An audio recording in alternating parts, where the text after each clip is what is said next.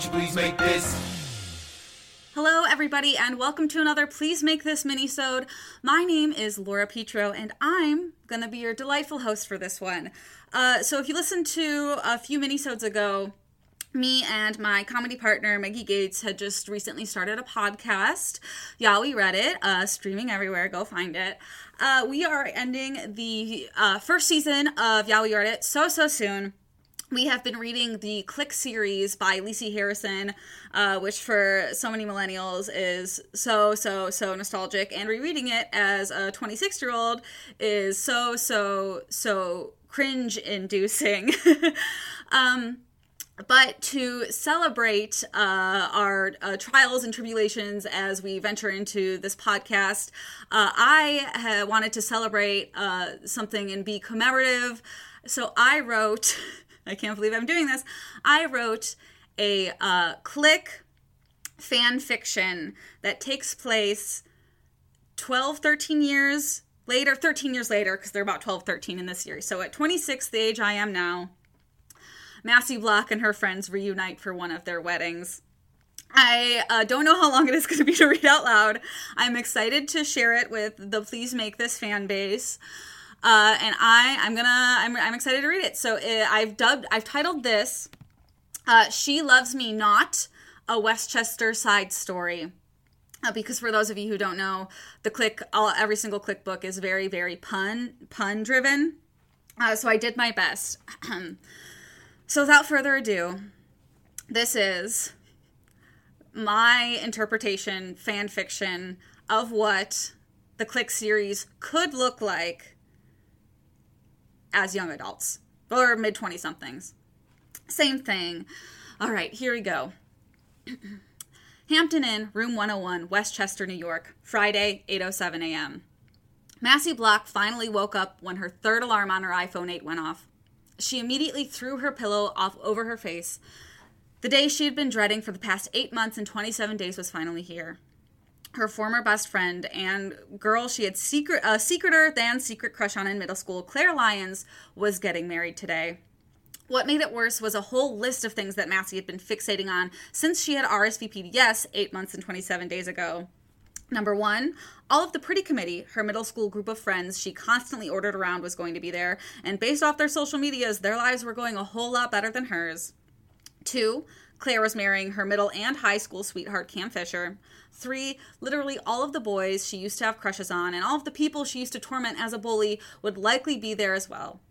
And one of them was sleeping next to her right now. Derek Harrington, who Massey affectionately started calling Darrington in 7th grade when she had a crush on him, was softly snoring on the other side of the bed. Massey hadn't talked to any of these people after 8th grade, especially Darrington. She had promised the Pretty Committee members, Alicia, Dylan, Kristen, and Claire, that when she moved out of Westchester, that they'd always stay best friends forever. When she arrived in England, she had started with weekly update emails and tried to stay in touch as she trudged her way through high school. But with the coursework and trying to make new friends, and also growing up, Massey eventually realized the Pretty Committee was all growing in different directions. She ultimately decided that the cool thing to do would be to cut ties with them first before they could cut ties with her later. Except for the fact that ultimately backfired. In hopes of avoiding FOMO, Massey had muted and silenced her old friends' social media accounts so she wouldn't have to see whatever they were doing without her. She had figured as the months went by, they'd all find new groups of friends and cliques to hang out with. They'd all become new people, and so would she, and then years later, they'd all cross paths and talk about how exciting their lives were. But months went by, and years went by, and Massey found out that all of her old friends had indeed found new friends, but they also very much stayed in touch with each other. On the nights that Massey found herself doom-scrolling through their profiles, she saw photos of them catching up when they were back in Westchester for Christmas, them all going to spring break in Miami. Kristen and Claire had roomed together at NYU. Dylan always flew to whoever to see them for their birthday. Alicia hosted an annual 4th of July party in the Hamptons, and everyone was always there. And then they all had their other friends and things that they were doing, going to parties, having boyfriends, pledging sororities, playing soccer, graduating and pursuing grad degrees.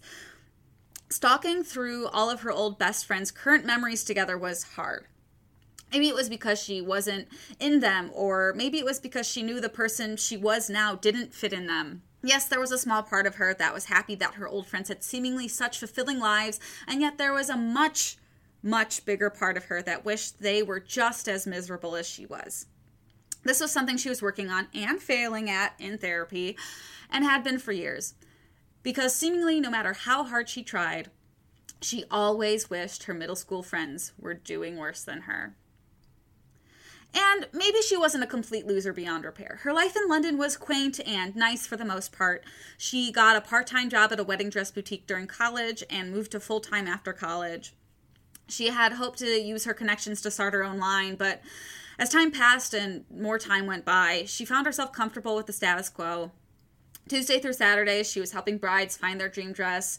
At night, she was either getting drinks with friends at a local pub or attending to whatever miscellaneous chores and errands she was putting off. "Wake up!" Massey shouted and whacked Darrington with a pillow. Darrington groaned and started rubbing his eyes as he slowly sat up. Hooking up with Darrington last night was a part of Massey's plan to reassure her friends that she was the 100% confident and cool straight girl that she always wished she could be.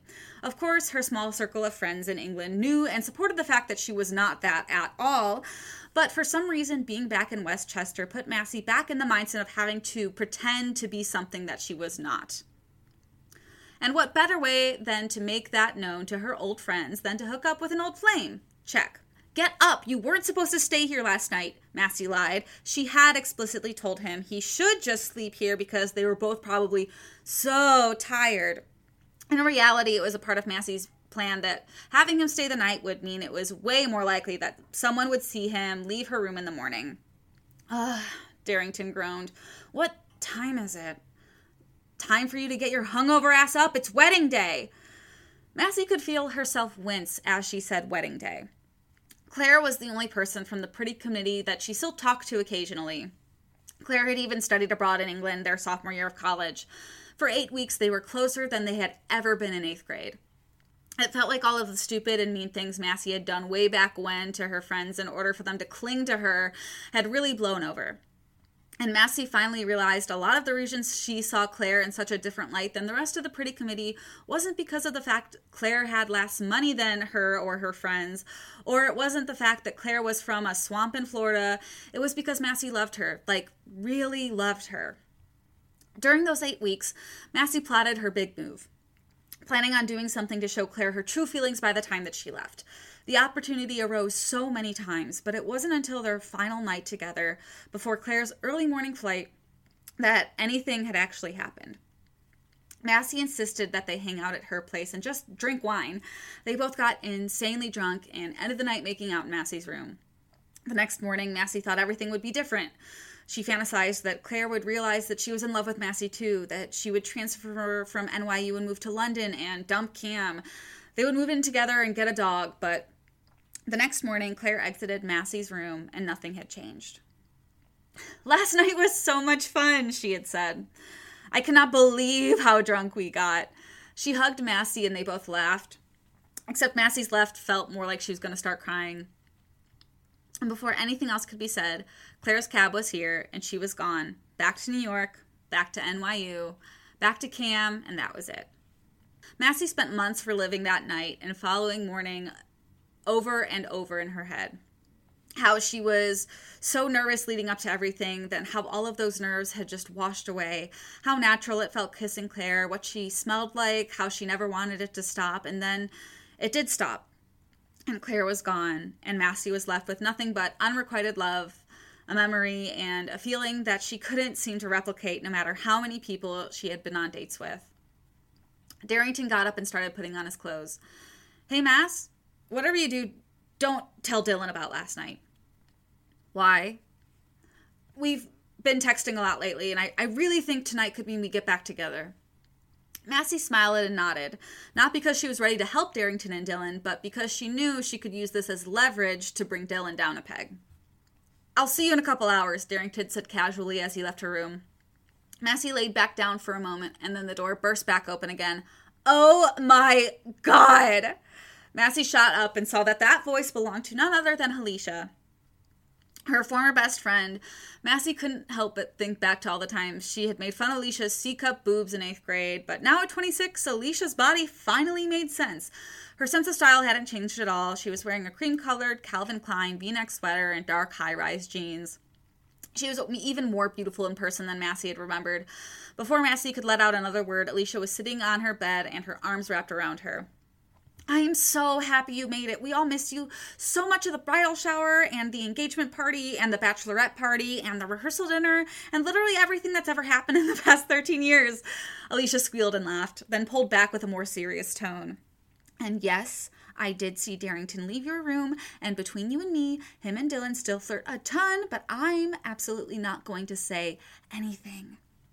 Thanks, Leash. Okay, come on. And let's go get you up to the bridal suite. Everybody's already up there. They're going to freak out when they see you. Oh, great. Massey grabbed her dress that was hanging on the back of the door and tried to sound enthusiastic. Hampton Inn, the bridal suite, Westchester, New York, Friday, 9:47 a.m. Massey stood in front of the ornate, gold-plated, floor-length mirror and admired her reflection.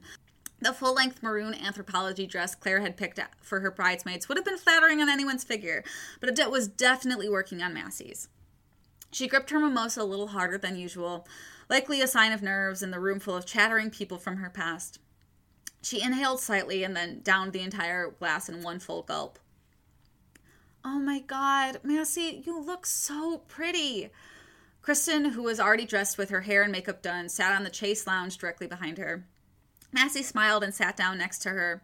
Kristen was probably the only person in the room she didn't feel intimidated by, even though Kristen, compared to the others, had accomplished way more. She was working towards her PhD in nutrition and had branded herself all over Instagram and TikTok and every other social media. She had a pretty major following of people who were eager to find out her next tip. Oh my God, stop. You're being too nice to me. Not at all. Also, tell me about the boutique in London. I feel like I am months away from getting a ring from Clayton, and I will absolutely fly to London so you can pick out a dress for me.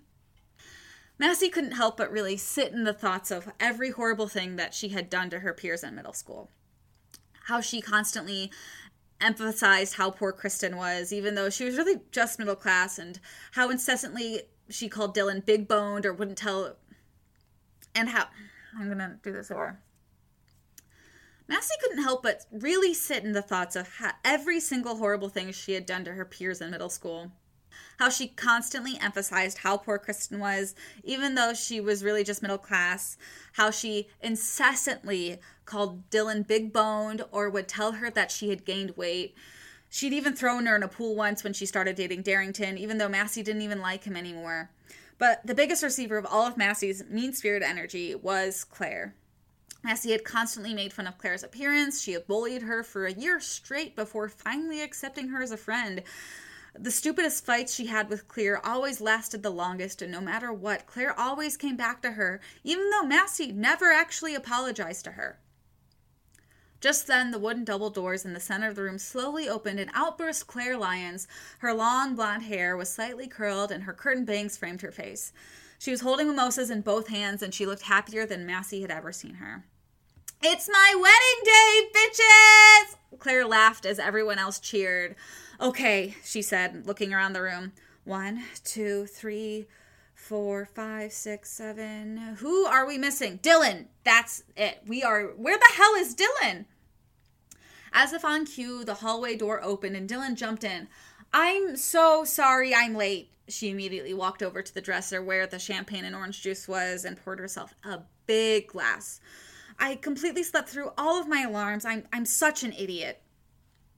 Out of all of her friends, Dylan was the least recognizable from her 8th grade self. Her naturally red hair had been dyed to more of a chocolate dark red. She had bangs cut straight across her forehead and extensions all the way down to her hips. She had fillers pretty much everywhere you could get them. Her filled lips were something people all over social media had gushed about, and she looked amazing. Massey knew Dylan was an influencer, but not entirely sure how Dylan had managed to stay both relevant and completely out of turmoil ever since her family was on their very own Kardashian-style reality show. Don't even sweat about it, Dill. We're all here for a good time, not to be dicks to each other about punctuality, Lane said from the other side of the room. Lane had also had a makeover from her Octavian Date country school days. Her alternative style had remained, but her hair was in a sleek black bob. She had tattoos and piercings everywhere. Lane was a writer, and people always seemed eager to see what the next story she was going to write. Claire took control of the room again. All right, can we just do a really quick huddle? Ever since Kristen made me do that intramural soccer sophomore year, I love a good huddle. Everyone laughed. Massey, Kristen, Dylan, Alicia, Lane, and the other two bridesmaids, Massey didn't care to take a chance to actually get to know or remember, huddled around the bride. I just want to thank all of you so much for coming back to Westchester and spending the day with me, and I am so excited to be getting married to the love of my freaking life. It's so nice to be with the people I grew up with, and you all are about to hate the footwear I chose with my dress. Just then, Claire lifted up her wedding dress to reveal some gold Swarovski-encrusted keds. A round of laughs and groans came from the bridesmaids. Chatter started to erupt from either side of Massey, of people asking for more mimosas or commenting on the shoes or just Claire's overall appearance. But Massey tuned all of that out and stared directly across from her at Claire. Could she just let her old best friend get married to her 8th grade crush without telling her how she felt? Would saying something ruin her wedding day? Did Massey care if she ruined a day that she had debated actually wanting to be a part of? More and more questions swirled around in Massey's head until suddenly she realized Claire was looking back at her, making direct eye contact. Massey's body softened, and Claire smirked back at her. Before Massey could think about anything else, she heard the words come out of her own mouth. Claire, could I talk to you for just a little bit? And that's it. That's where I left it because I didn't want it to get too long. And it's just a little teaser to promote Y'all We Read It. And also please make this at the same time. Yeah, and that's it. And that's going to be it for this mini-sode. It's a short one today. Yeah, so goodbye, everybody.